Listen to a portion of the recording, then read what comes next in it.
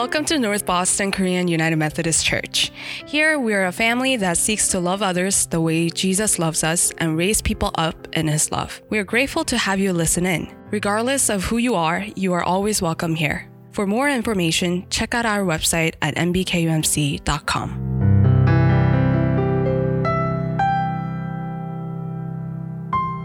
Good morning, everyone.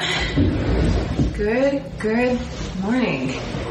It is I don't know why I always give you guys the weather of every Sunday, but I tend to get a little bit more sad when it's gloomy outside and a little bit more happy when it's bright outside. And today, it is bright outside. It's a beautiful fall afternoon. I hope you guys can take advantage of it. We are now halfway through September. It's really wild.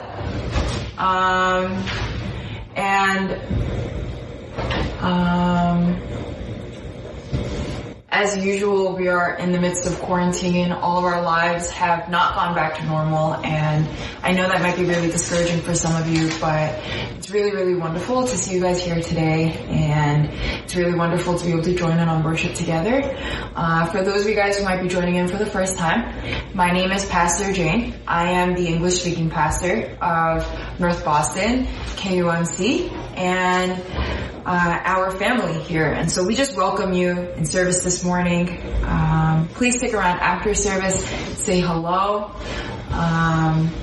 It's a little bit freaky to meet people online, but it's a little bit easier as well. Well, we've been going through our sermon series through Acts, and this sermon series has started since Easter, and we are still there, y'all. It is September. Easter was, I don't know, sometime between March and April. I'm pretty sure it was April. I barely remember. But we are literally in our 5th or 6th month through the book of Acts. And let me tell you, I was not happy I will always say this over and over. This was not my idea. This was Hananim's idea. I had something else in mind. The Lord said preach through Acts, and we are still in Acts. So I pray that this message hits you just as much as it hits me. Last week we talked a little bit about what it means to be teachable. But this week we are continuing through the book of Acts into Acts chapter 19. Would you open your Bibles with me to Acts chapter 19 verse 11? The book of Acts exists between John and Romans in the New Testament. And we are in Acts chapter 19 verse 11. Acts chapter 19 verse 11. Because the author of this book is Luke, and Luke is a doctor, I highly recommend you guys read this with the NIV or the NRSV translations, but I'll be reading it from the ESV. So that's why there might be discrepancies in that text. If you have an ESV text in front of you, that's fine. Acts chapter 19 verse 11. This is the word of God. As we read through God's holy and perfect word, I pray that even though we don't get to stand together corporately, that we would hold all due reverence in front of God's holy and perfect word. This is the word of God. And he entered the synagogue. Oh, that's verse 8. And God was doing extraordinary miracles by the hands of Paul, so that even handkerchiefs or aprons that had touched his skin were carried away to the sick. And their diseases left them, and the evil spirits came out of them. Then some of the itinerant Jewish exorcists undertook to invoke the name of the Lord Jesus over those who had evil spirits, saying, I adjure you by the Jesus whom Paul proclaims. 7 sons of a Jewish high priest named Sceva were doing this. But the evil spirit answered them, Jesus I know, and Paul I recognize, but who are you? And the man in whom was the evil spirit leaped on them, mastered all of them, and overpowered them so that they fled out of that house, naked and wounded. And this became known to all the residents of Ephesus, both Jews and Greeks, and fear fell upon them all, and the name of the Lord Jesus was extolled. Also, many of those who were also now believers came, confessing and divulging their practices. And a number of those who had practiced magic arts brought their books together and burned them in the sight of all. And they counted the value of them and found it came to 50,000 pieces of silver. So the word of the Lord continued to increase and prevail mightily. Now after these events, Paul resolved in the Spirit to pass through Macedonia and Achaia and go to Jerusalem, saying, after I have been there, I must also see Rome. And having sent into Macedonia 2 of his helpers, Timothy and Erastus, he himself stayed in Asia for a while. About that time, there arose no little disturbance concerning the way. For a man named Demetrius, a silversmith, who made silver shrines of Artemis, brought no little business to the craftsmen. These he gathered together with the workmen in similar trades and said, men, you know that from this business we have our wealth. And you see and hear that not only in Ephesus, but in almost all of Asia, this Paul has persuaded and turned away a great many people, saying that gods made with hands are not gods. And there is danger not only that this trade of ours may come into disrepute, but also that the temple of the great goddess Artemis may be counted as nothing, and that she may even be deposed from her magnificence, she whom all Asia and the world worship. And when they heard this, they were enraged and were crying out, great is Artemis of the Ephesians. So the city was filled with the confusion, and they rushed together into the theater, dragging with them Gaius and Aristarchus, Macedonians who were Paul's companions in travel. But when Paul wished to go in among the crowd, the disciples would not let him. And even some of the Asiarchs, who were friends of his, sent to him and were urging him not to venture into the theater. Now some cried out one thing, some another, for the assembly was in confusion, and most of them did not know why they had come together. This is the word of the Lord.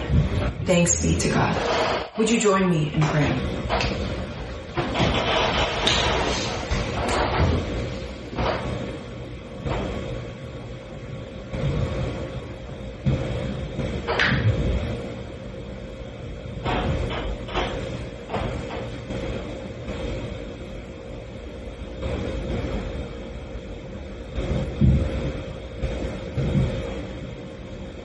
Father,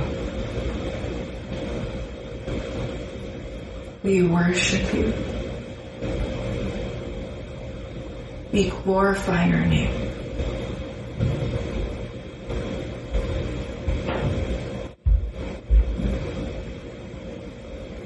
Abba, I am a small human being that has no right on my own to stand here. But God, you have regarded our hopeless estates and demonstrated your love by dying for us while we were still enemies. And Father God, it is in your grace and in your power and in your anointing that I get to stand here today and preach to your people. But God, I humbly confess before you that this is your word and your word alone. Father God, I pray that you would be magnified today as we talk about half-truths. As we talk about how there is no greater power and no greater name than the name of Jesus. Jesus, I pray that you would come and that you would speak to all your people. That your Holy Spirit would fall upon every head right now. Holy Spirit, we have all different people in our ministry from all different points of life. Jesus, we pray that your grace would encounter them right where they are, just as they are right now. Be it in comfort or conviction, or wisdom, or understanding, or grace. Holy Spirit, take us to the next level with you. And Abba, hide me behind your cross, that only your words are accentuated and that only you are magnified. We stand here as a body in Christ because you have died for us. We give you glory. Work on us, Jesus, as we work out our salvation today. Work in us for your glory. In Jesus' name I pray. Amen. Okay, so today, the title of today's passage is called The Chaos of Half Gospels. I'm going to say that one more time. The title of today's sermon is The Chaos of Half Gospels. For those of you guys who are writing down notes, I'm just going to say the main idea. Half-truths cannot defeat the enemy, and half-truths do not bring clarity. Only the Word of God does. I'm going to say that one more time. Half-truths cannot defeat the enemy, and half-truths do not bring clarity. Only the Word of God does. The chaos of half gospel. So we're going to unpack this main idea for a little bit. But before we do that, in the spirit of how we've been going through Acts, I want to ask you guys a question. What is truth to you? When it comes to God, and when it comes to your lives, all of our lives are not just governed by values. Those values would not be important if they were not true. It is not far-fetched to say that our lives are governed by truths that we believe. So, what is truth to you? And what truths do you live by? Just want you guys to be thinking about this. You're not going to be able to see the connection. It's not going to be as overt, but I think it's important for us to identify this question, for us to be able to understand what exists as half-truths in our lives. Now, before I go into this, I usually go into context, but I want to clarify what I mean by half gospels and half truths. Okay, what is a half truth? What is a half gospel? A half truth or a half gospel is something that is 50% true and 50% not true. And what ends up happening is that it sounds true, but it is not really. A really good example of that is actually in Matthew 4, when Jesus was tempted in the wilderness by Satan. And he quotes scripture to tempt Jesus. Is it not written? Or in Genesis 3, when the serpent says, did God not say? Where the truths of God in and of itself is taken out of context and twisted so that it sounds true, but it is false. Now, our world is governed by half-truths. But the danger of half-truths, rather than outright lies, is that it sounds true. And it takes spiritual discernment to be able to identify what is true and what is false. So that is what a half-truth is. Now we're going to go into the context of today's passage, but Acts 19 is about the courage of the missionary and the courage of God's people as their lives bring out the falsities of half-truths within society. Or lies that are well buried in something that sounds legit. So the context of today's passage is that Apollos' ministry is still continuing. We talked about Apollos last week about teachability and humility in a leader. And Paul continues to preach across Asia Minor. And he gets to preach in Ephesus in Asia for 2 years. The importance of this cannot be stressed enough, because it gets to the point in the verses right before what we read in verses 8 through 10. It says that all people in Asia, that is Asia Minor, heard the gospel, both Jew and Greek.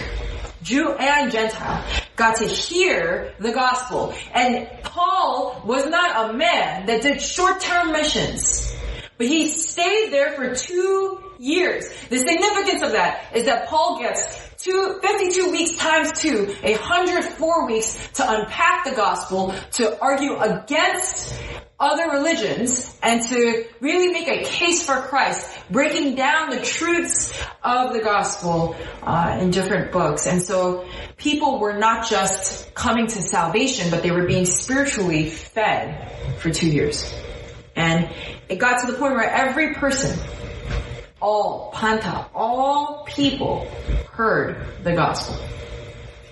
Now our passage starts with the fact that Paul was given an extraordinary power and anointing by God, to the point where handkerchiefs and aprons that had touched his skin and that had touched the skin of other people were able to carry the power to have the diseases leave them and evil spirits depart from them. The only other time just a touch of someone's clothing was able to heal the lives of others is Jesus. We saw that in the time where everybody was pressing up against Jesus, but a woman with faith held the bottom of his robe and was healed of her bleeding.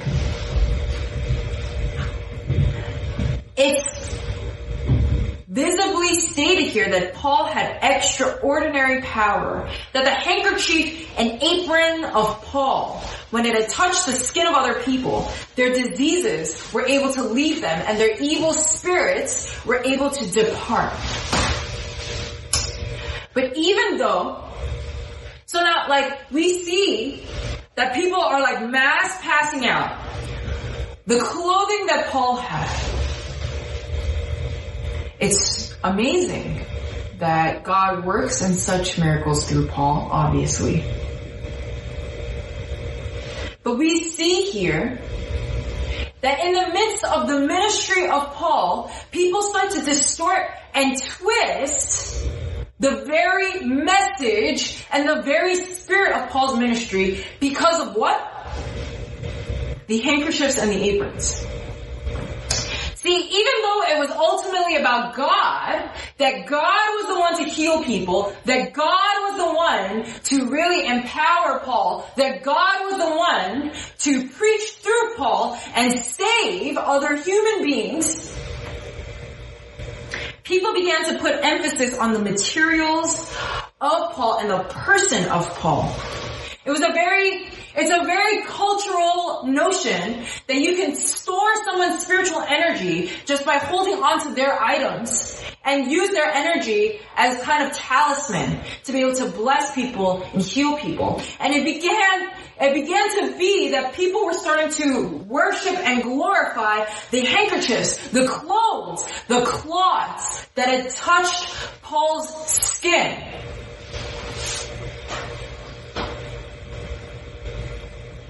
And that kind of theological assumption about spiritual power began to manifest itself in different ways. What ended up happening, exorcists that were Jewish began to call upon the name of Jesus. Exorcists began to call upon the name of Jesus. So the exorcist said, I adjure you in the name of Jesus, whom Paul believes, inciting the name of both Jesus and Paul and believing that their names and their possessions are like talisman. that carry spiritual energy. Now we know, you and I know, for those of us who have read scripture enough, we know that the name of Jesus is powerful enough to save many, many people. And the name of Jesus alone is so powerful. Now, if the name of Jesus was enough, how come this episode happens to them? How come the exorcists get overwhelmed by the Spirit? And that's something that we will elaborate on as we continue.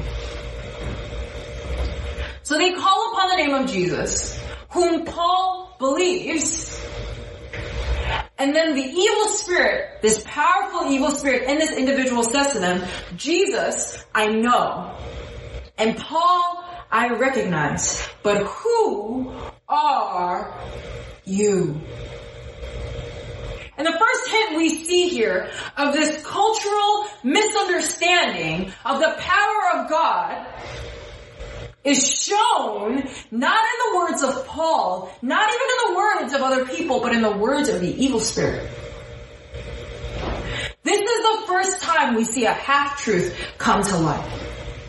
Who are you? It's not that the handkerchiefs themselves, it's not that the items themselves carry spiritual energy, but it's the God that they believe in and the identity we have upon being saved. For those of us who might have a relationship with God, who might be beginning a relationship with God, or who are questioning the relationship with God, I want you guys to understand something very fundamental about our walks. God, when He saves us, He doesn't just save us. He doesn't just save our sins. He doesn't just target our actions. But the powerful work of God is a change in identity. In Romans, Paul says, once you were slaves to sin, and now you are slaves to righteousness. And then he goes on in chapter 8 to say, we have been given the spirit of adoption as sons. Why does Paul specify the word sons? That's not a reference that discludes or excludes daughters. The word son is not a title of gender, but it is a title of power. See, because sons were heirs. And what God is saying here is that we have been given the spirit of adoption as sons, as heirs, by which we can cry out, not master, not Adonai, Lord, but Abba, Father. The work of salvation is not merely justification of sins, or propitiation of sins. It is an identity. An entire fundamental relationship that shifts. Where no longer are we enslaved, masters to sin, by sin, but we are tied to in sonship and bought with a price into His kingdom. Now, when Paul performs miracles, it's easy to glorify the miracle. When Samson was strong and he was able to carry buildings and defeat whole armies, it's easy to glorify Samson because you see his might, you see his performance. And we, in our limitedness, in our transientness, it's easy for us to glorify. It's easy for us to glorify Samson. And it's easy for us to glorify what we see.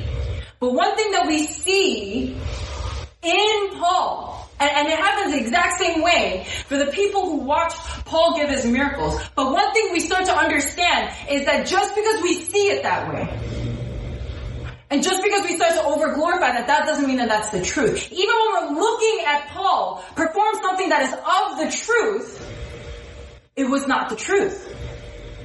in the sense of how we were internalizing it. Even though Paul was invoking the name of Jesus, and not just that, but Paul was speaking from his faith to call upon the name of Jesus and have people be healed. Even though it was the anointing of God that empowered Paul to do ministry, and it was the power of Jesus Christ, Son of the living God, that was able to save people through the mere contact of Paul.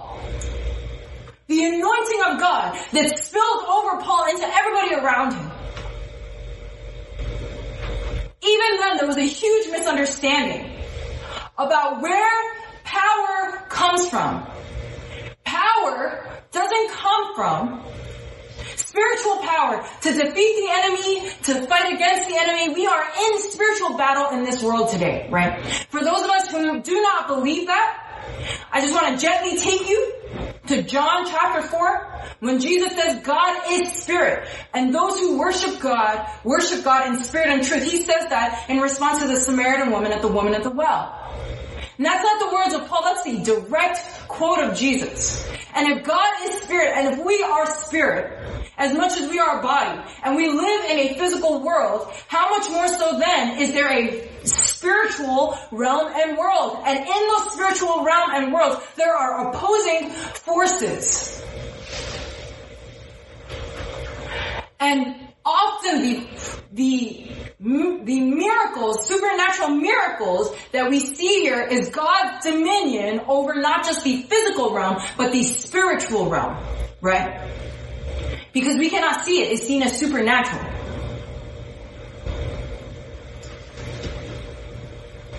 And people developed an understanding about the power of Paul. But we see here in the word of the evil spirit, in the word of the evil spirit, we see here the reality of what is actually going on in the spiritual realm. We see the reality of what is going on here. That it was not the power of Paul. It was not the performance of Paul. It is not the spiritual power that Paul possesses that allows other people to be saved. But it is the identity of what we have in Christ, that the power is not in the originator of a powerful person, but the power is in God, and it is not in Paul because he is special, but it is the power and authority of the name of Jesus Christ is given to all those who believe in him, all those who have been changed by the gospel and given a new identity are brought into the kingdom of God. Those are the ones with power. That is what comes to life in the reality of this evil spirit. Because half-truths might sound real to us, but when push comes to shove and we're actually in spiritual battle, that's not what takes us through. And the evil spirit says, who are you? A call to the identity of those who are invoking the name of Jesus. Now, I want to make something very clear to you in this first point. If you don't believe in the gospel, you can call upon the name of Jesus all you want. But if you call upon the name of Jesus to test Jesus, instead of belief in the gospel, it ain't gonna work unless, there are situations where where God intervenes and meets us because God is powerful enough. He does not need our faith. But we ourselves, invoking the power of God, without belief, without a change in identity, without this reception and this receiving of the love of God in our hearts, it's impossible. A lot of people ask me, Jane Doe, I believe in Jesus. I had a really spiritual summer. But right now I'm in this spirit of depression, and I'm in this dark, dark place, and I'm really confused about my life right now, and I don't know why I feel like my prayers aren't being answered. God was so close to me merely a season before. To you I ask. Now I want to preface this with God loves you. He's with you in your pain. His presence is a promise to you. But when you invoke the name of Jesus, Is that name a sticker? Or is it a seal upon your heart?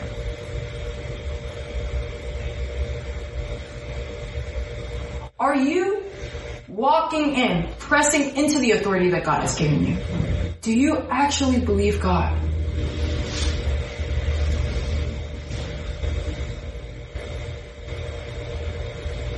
And we see here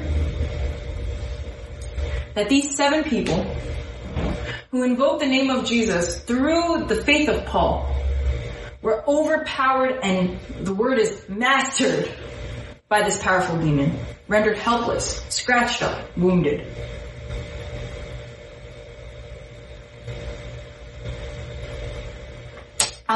Before I move on from this, I want to point out a couple of things, just to give us an example of how this applies in our life.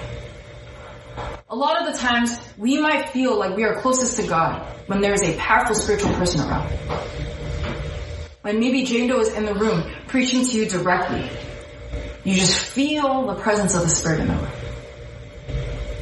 Or maybe when there's another powerful pastor, or another powerful person, a mentor of yours, somebody you look up to, in the room you feel closer to God.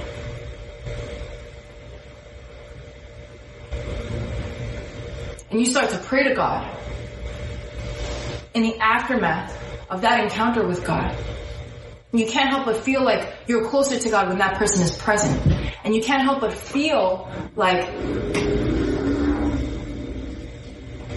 you can't talk to God on your own. So you start to almost try to borrow upon the power of the person that you were with.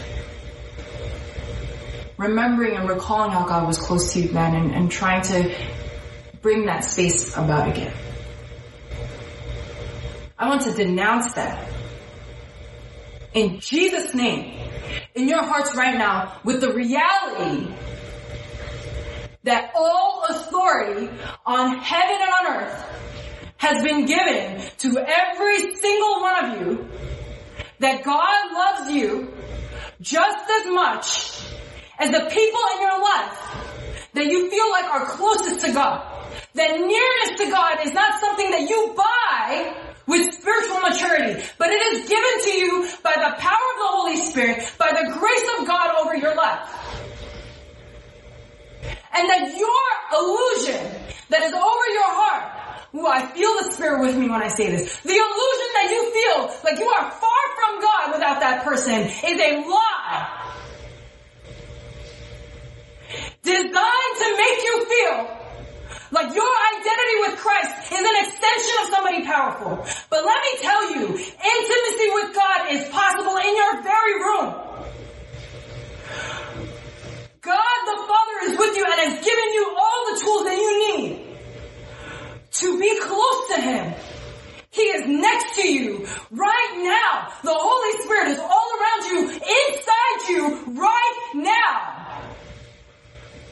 That is the lie of quarantine. That is the lie of the pandemic. That we are divided and that Satan can divide and conquer. But we forget our identity in Christ. You do not need a ride or a worship setting to be close to God. It's a matter of whether or not you believe in the name that you pray. For yourself. Not through Paul's faith. Not through Jane's faith, not through your parents' faith, but for yourselves. If you believe in the name of Jesus, then you pray in. If you are working out your salvation with fear and trembling. Jane Doe, how come my prayers don't work in my spiritual warfare? It is because of the half-truth of nearness to God. Of how you invoke the power of God. You do not borrow the power of another person that is your pastor, that is your mentor. All authority on heaven and on earth has been given to you. God has placed people in your life to lead you along the way. People like me, I am not your pastor because I am closer to God. It is because I have been anointed by God and given a mission by God to lead God's people in the right direction. To to lead God's people ultimately to God. That is my whole role. And because of that, because I'm leading you, you might feel like I'm closer to God. That is a lie. That is a lie.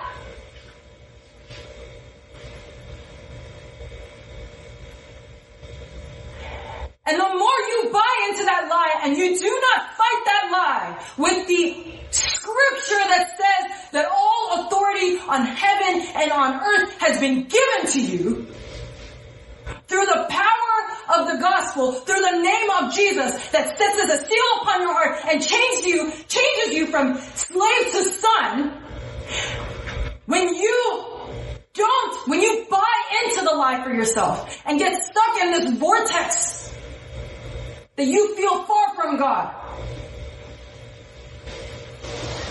that's when you are conquered. It's not because God's not with you. Because what you believe in becomes your truth.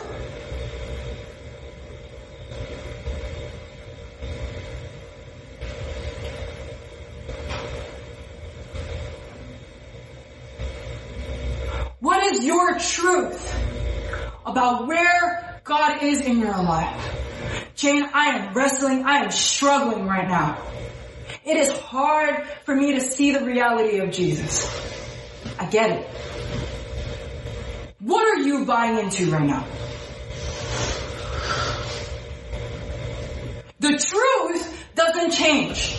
Your identity doesn't change. Your salvation doesn't change. But how you are conquered in this moment? You know when you see like, it happens like, I know like, it was a huge theme in like Spider-Man when like the guy with the globe as a head, what's his name? Mysterio. Man who watches enough Marvel clips to be able to, yes, Mysterio. His whole thing is optical illusions. Tangible optical illusions that make you feel like you're somewhere else. And you have to learn to see past that, to understand the reality you're actually in. And that's when that optical illusion no longer has a hold over you. That is the nature of a half-truth. That is the nature of truth. That is the dynamic of truth. What is your truth? Now these 7 sons of Sceva, they get completely torn apart. And because of this situation, people begin to see the power of God when this happens. And the name of God is magnified. It says extolled. That word extolled means to be grown, to be magnified. And so the name of Jesus is magnified because the power of God is revealed.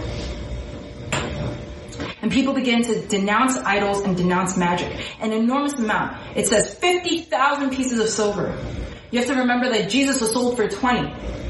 50,000 pieces of silver's worth of books were burned.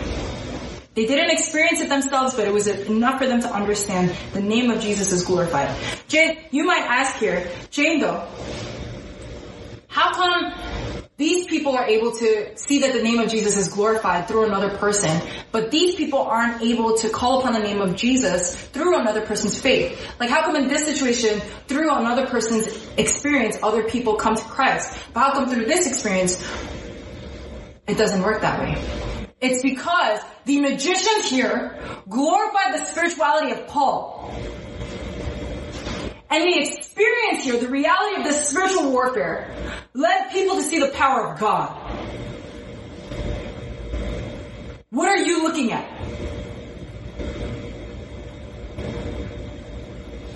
What are you turning to?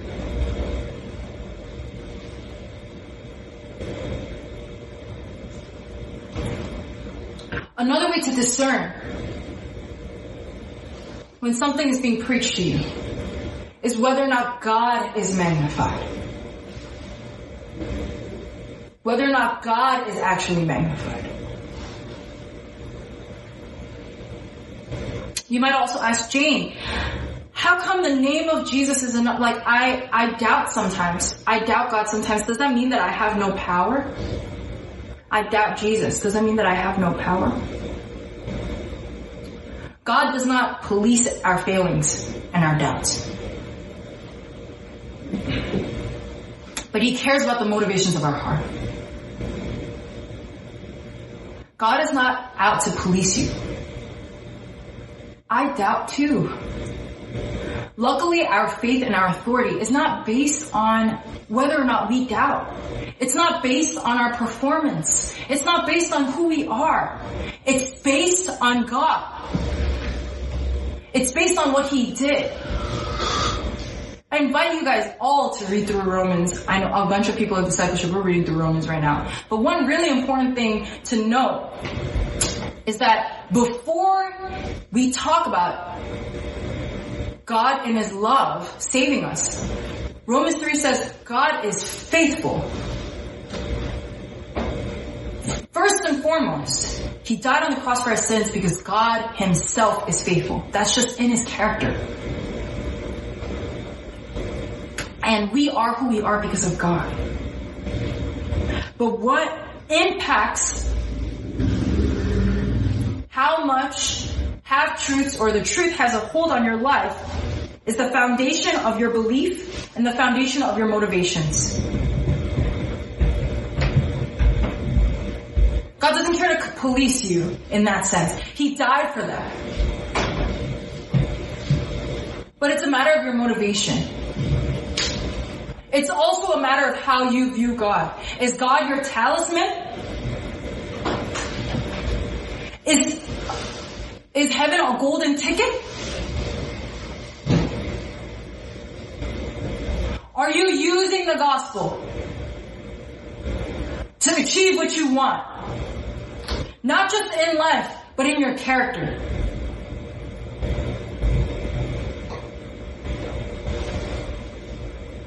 Or are you following God and for you?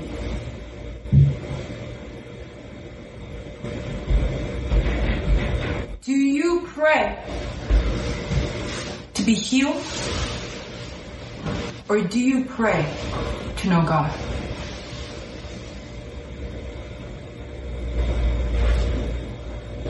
But here's the catch. When you pray to know God, everything comes with it. But the motivation of our heart single-handedly changes everything. Because there comes a point where God heals us. But it's not about the healing, it's about God. There comes a point where God might answer our prayer.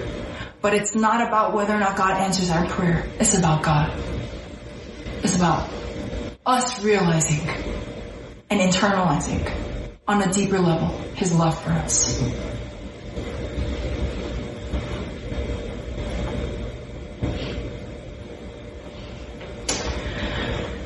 So we see here that half-truths cannot defeat the enemy. But in the second part of this, we also see that half-truths do not bring clarity. And we see that in this man named Demetrius. Demetrius is a silversmith that calls together all the silversmiths and the artisans later on in Paul's time in Asia Minor. And he says, he holds a silversmith union meeting. So now there's a silversmith guild. Guilds were like large circles and networks of silversmiths, and that's how they ran economics. They would equalize prices. Everybody would it would be how the industry is normalized and whatnot. And Demetrius calls together all the silversmiths and the artisans and all the guilds, the guild of the silversmiths, and he says, the gospel is ruining our business and tarnishing the name of Artemis. Now there are 6 parts to what Demetrius says. The first thing he does is he draws attention to the wealth of the silversmiths. Draws attention to what the silversmiths do for a living. The second thing he does is the impact of Paul's ministry. He explains how expansive Paul's ministry actually is and how much he affects. The third thing he does is he explains Paul's teaching concerning the gods. That Paul teaches that gods made with hands are not gods. Now the silversmith guild are the hands that make the gods. And then, so these are the three things that Demetrius establishes before he establishes the fact that there's damage that can be brought. The first damage, that it can damage the guild, the silversmith guild. It can damage their business. The second thing, that it can damage the temple of Artemis. And the third thing, that it would damage the cult of Artemis. And that her grandeur and her power would be lost. So Demetrius, he gets up there on this pedestal and he gives this elaborate sermon speech about how Paul is ruining the silversmith business and tarnishing the name of Artemis. And this, a lot of the times, this might sound religious, but it's not just religious. It's politically and also, more importantly, economically driven. There are multiple layers to this. There's personal motivation. There's political motivation because there's a question of power in the area.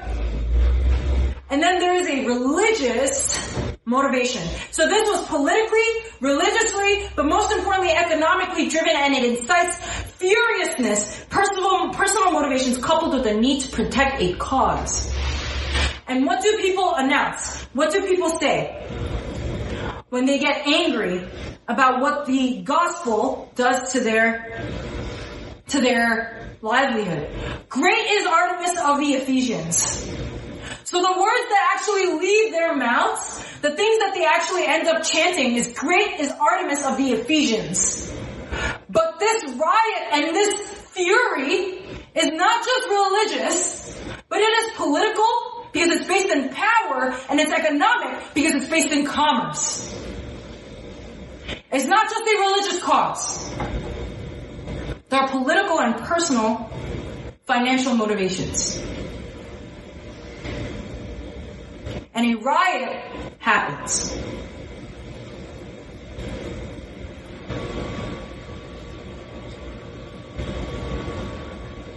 But the last part of what we've read today shows that no one understands why. Why is that? Why does a riot happen but nobody understands why? When something is spread that is not the truth, when something is spread that sounds like the half-truth, everyone is thrown into disarray. I want you guys to remember this for discernment in your own lives. When something is not true, there is disarray and chaos. The crowd, they drag Paul's companions, Gaius and Aristarchus, and they drag him. They drag them, but they don't take them to court. But they incite the crowds. And there's just a rush of emotions from the crowd. And everyone starts to call for different things, and nobody understands why there's a riot to begin with before the chief clerk appeases the crowd.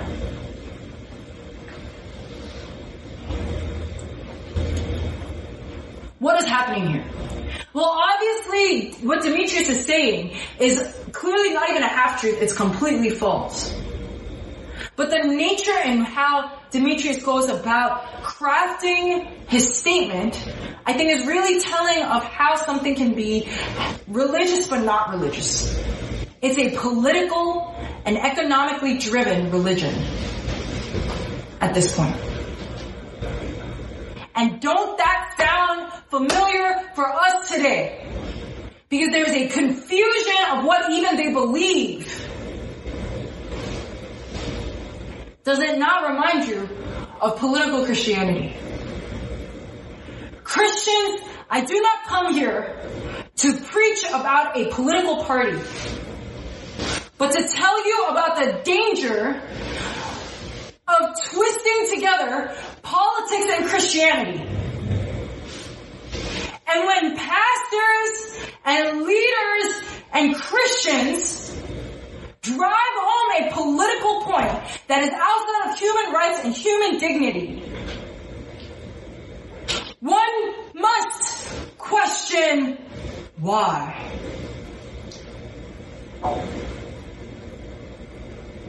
It is a confusion of the truth. What is your motivation for endorsing a political candidate for a position? What is the motivation of tying religion to a leader who does not represent the religion well?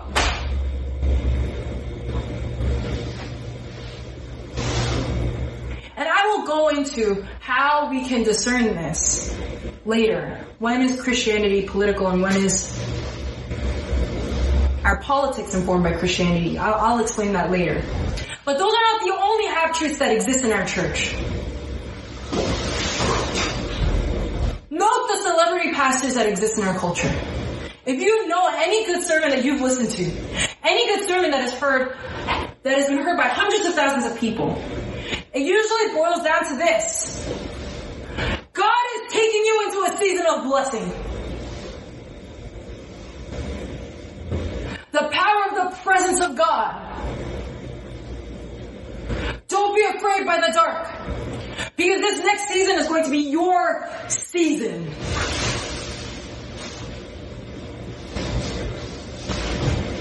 I was reflecting the other day on the life of Moses.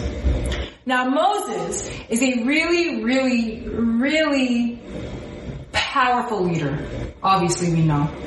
He's seen through his leadership, he's seen in his day, in the time of his leadership, freaking the Red Sea, splitting in half, and walls of water, and people walking through the freaking Red Sea to escape slavery. And 10 plagues. And the greatest nation of that time, the greatest empire of that time, being decimated. And we glorify him, and we look up to him. But you know what the reality of Moses' life was? He was a prince of Egypt. He figured out who he was. He killed a man. Somebody who was whipping a slave.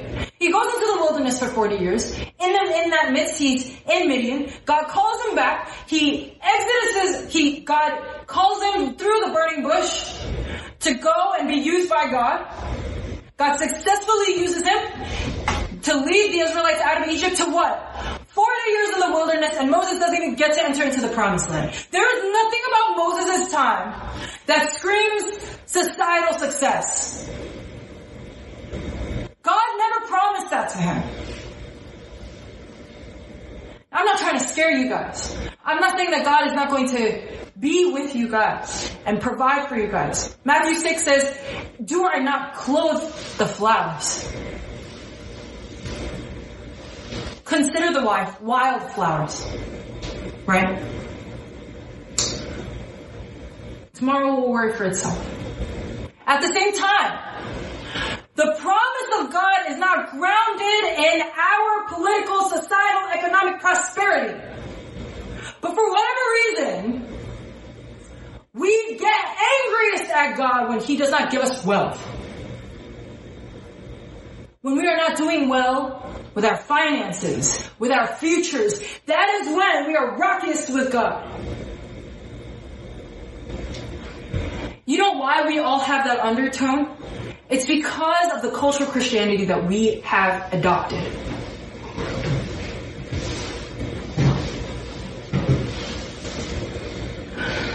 So on the one end, with preachers like Mike Todd, Stephen Furtick, there is this kind of message. But on the other hand,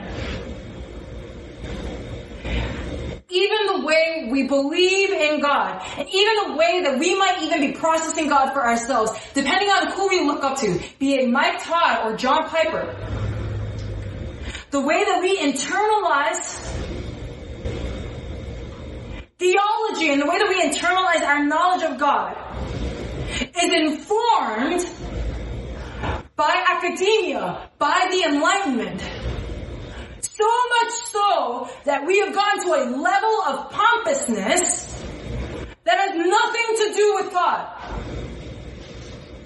We saw last week, through Priscilla and Aquila and Apollos, how to speak to one another when we don't agree on the same thing in Scripture. How to speak to one another when somebody has an incomplete understanding of the gospel. But how many people in our society today actually do that? Now, I know that John Piper actually, even for all his flaws, he tries his best. And so I'm not trying to damn them and say that they don't believe in Jesus. I have looked up to John Piper in my time, and I have gleaned on the wisdom of Tim Keller many a day. But we have to understand that, the charismatic Pentecostal camp, they're wrong. The Reformed camp even saying that, to use your understanding of God to assume superiority over another person. What the hell? Who are you to say that somebody else is closer or farther or right or wrong? That is not your job. When God says test everything by the Scriptures,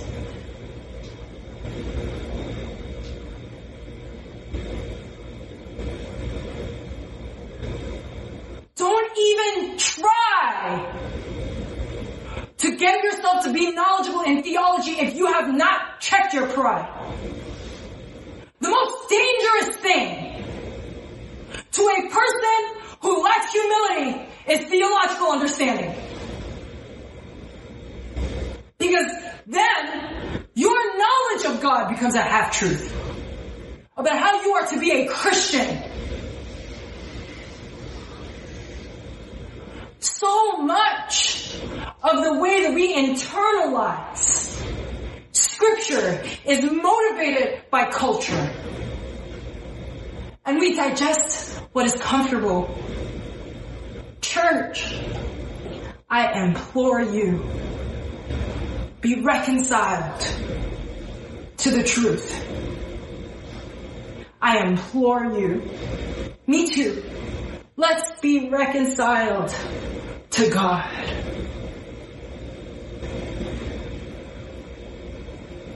Let's not make our Christianity about what we see and about people. Let us be reconciled to our identity and the intimacy and the authority that we have been given in God. That our lives would not be motivated by half-truths. The reason why the American church is failing is because the American church is built on half-truths. And if you feel like one church in America is better than another church in America, you have fallen for the lie.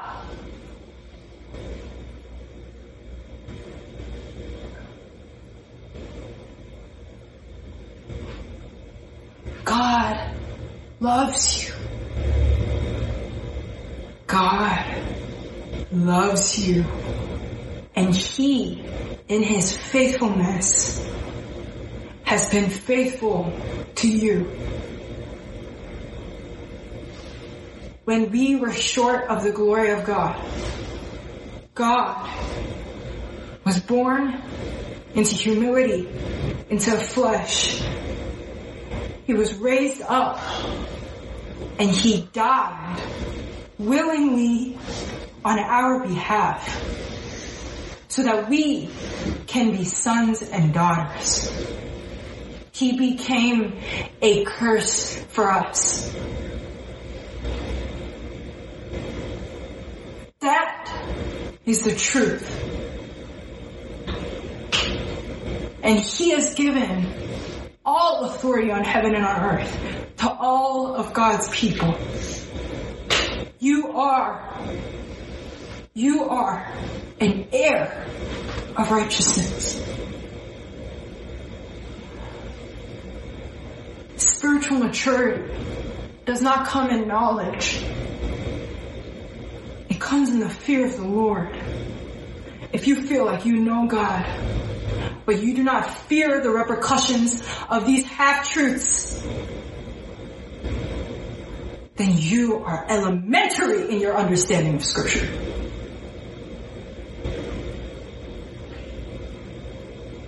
Proverbs 3 says, the fear of the Lord is the beginning of understanding.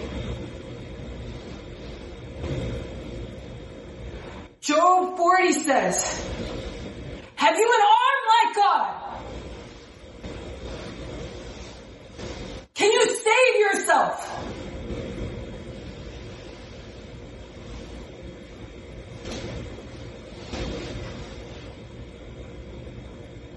The reality and the weight of the glory of God is heavy.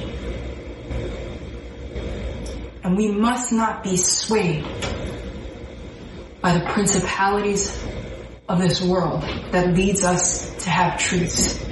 Do some serious critical thinking. Question the way that you think.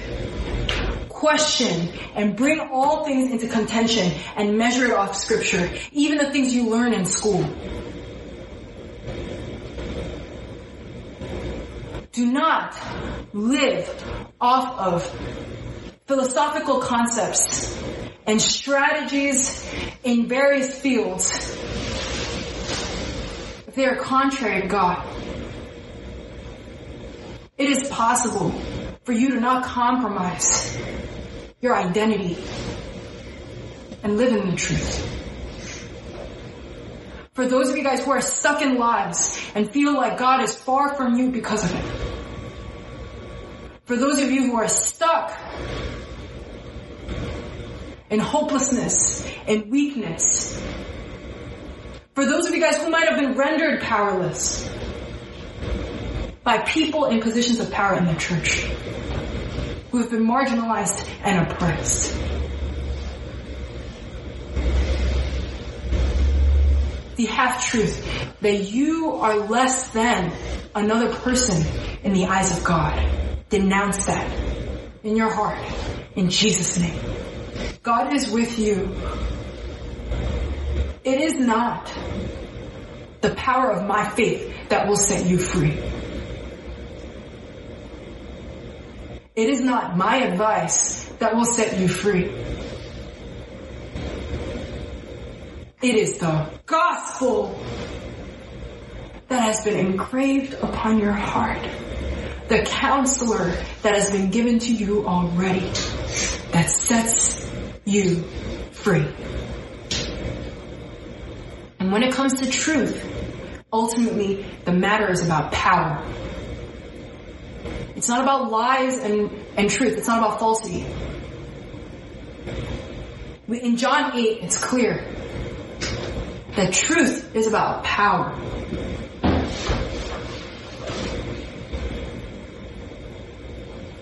When the gospel becomes the truth in your heart, it will develop power.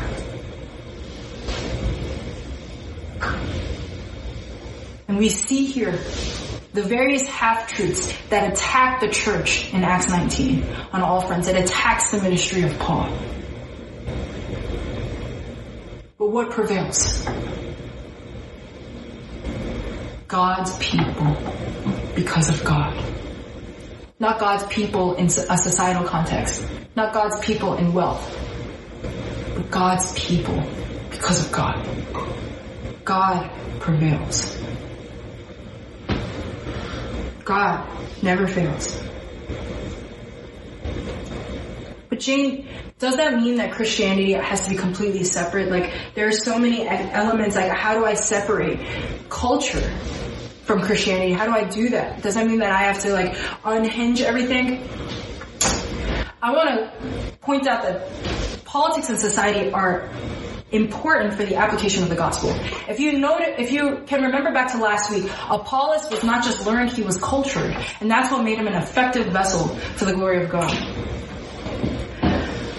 You need to be able to apply the gospel to all parts of life, including politics and society. So I'm not saying to keep church and state separate and to live a double life. But what informs the other is going to be really important. If your faith is informed by your existing worldview about success, about accomplishment, about knowledge, about politics, about morals and even values, if your cultural understanding of society is what informs your faith, then that is what has power over you. But if it is your faith that informs the rest, it is the gospel that prevails.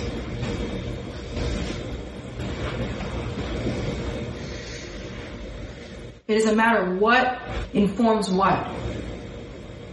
Now, how do we apply this into our lives? First thing, nothing has power apart from God.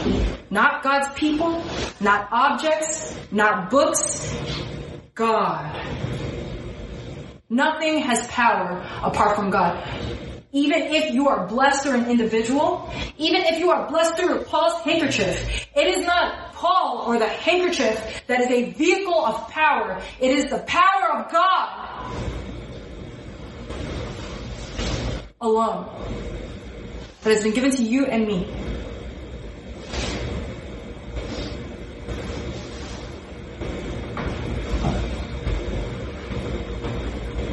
Now that might make you guys feel like, oh yeah, I am able to internalize all of Scripture on my own. Like, nobody has authority over me, except I just need to read it for myself. That's great. I commend your ability to work, or your desire to work out your salvation. But you don't work out your salvation with confidence.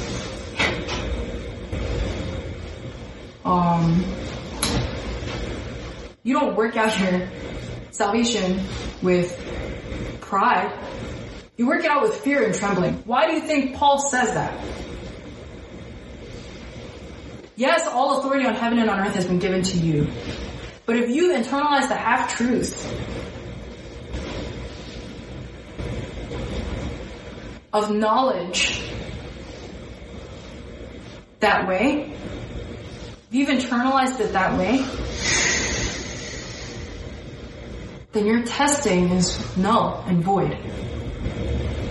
Because the lens of your perspective of reading Scripture is not in the right place.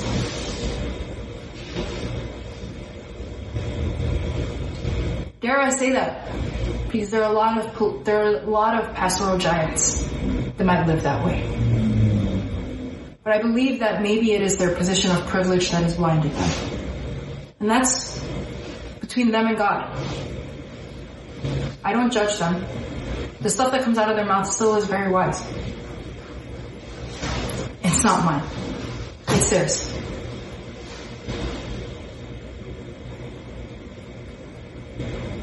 But may I be informed, not just my knowledge, but my posture of approaching Scripture and approaching people be informed by God.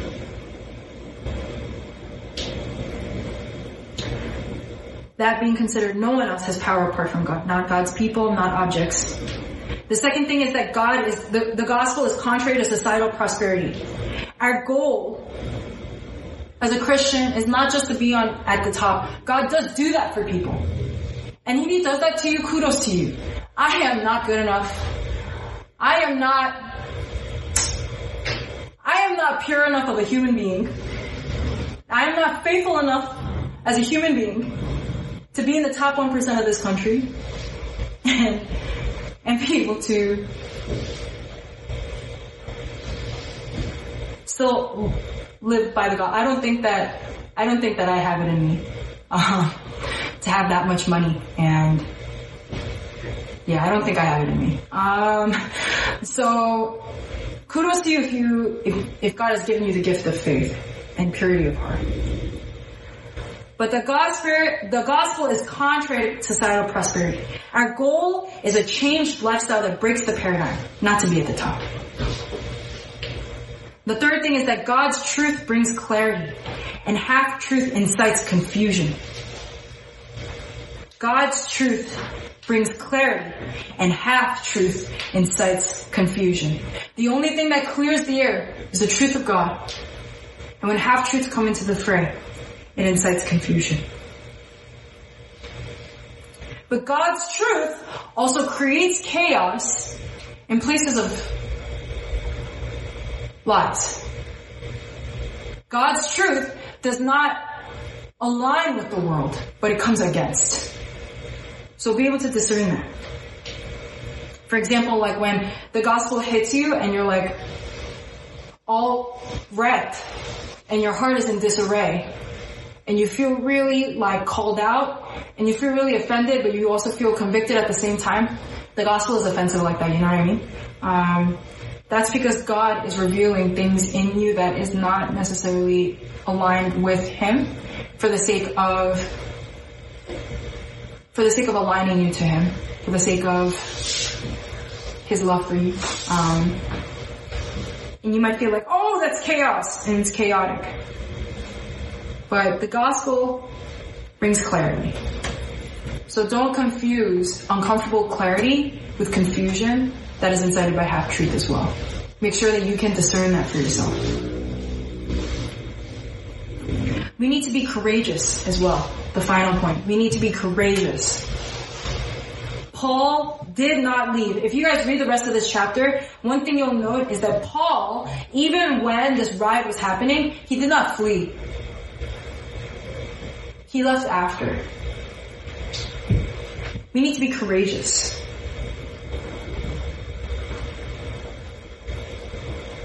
We can stand firm in our authority in God. We can have a different identity in God. We can be convicted and move forward. We can do all of those things because we trust in God. Not just trusting in God's power, but trusting in God's love for you. You can take, even if your mom and your dad are annoying, you can take their chanzo, you can take their nagging at you if you're certain that they love you. You might get offended, but you'll still trust that what they say is good for you.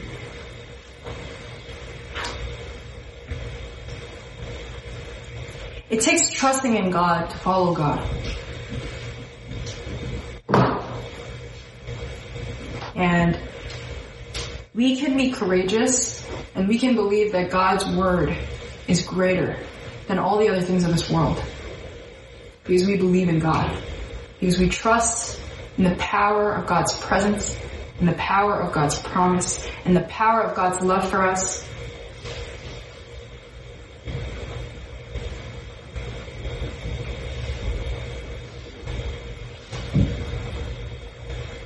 Now that's a lot.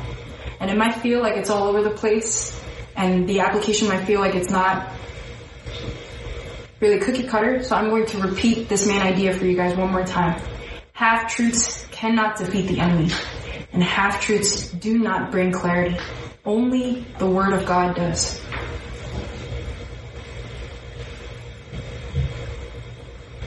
And I'm going to re-ask you the question that I asked you in the beginning. Why? What are your truths? What do you believe is true?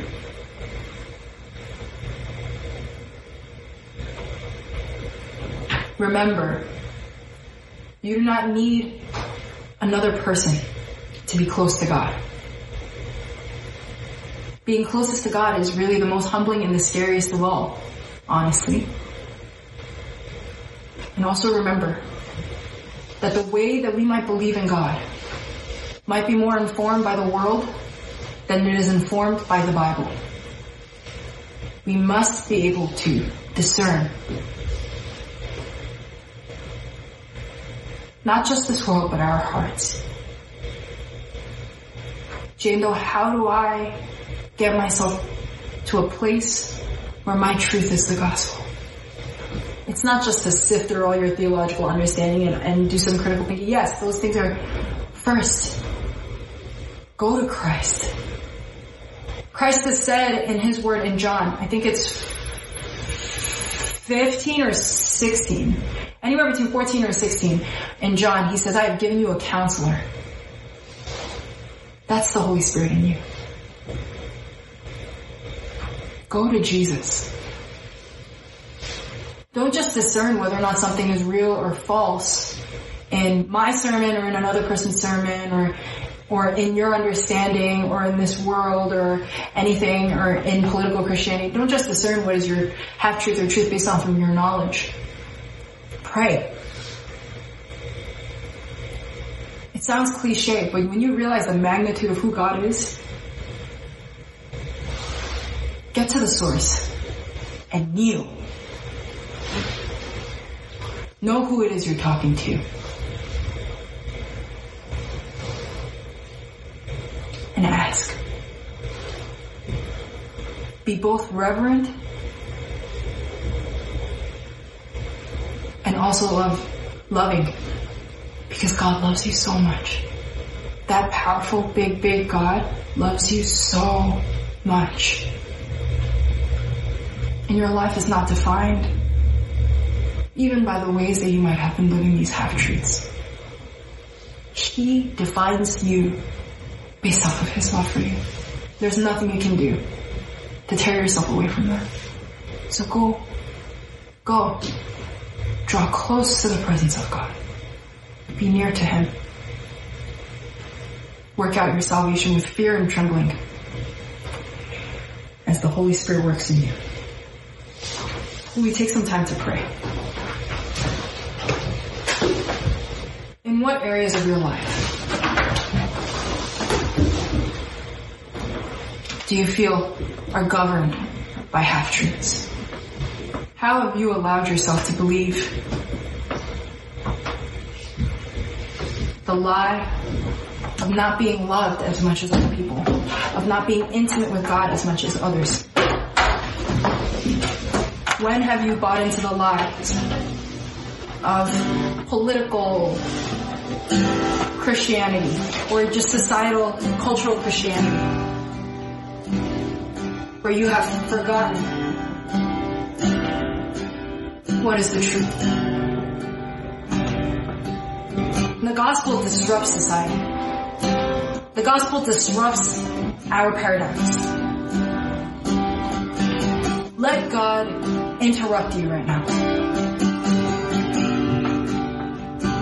Trust that he loves you as you press into whatever you've been living by that is not based on him, both good and bad. From wherever you're listening, we hope you were blessed by this week's message. For more information, check out our website at mbkwmc.com.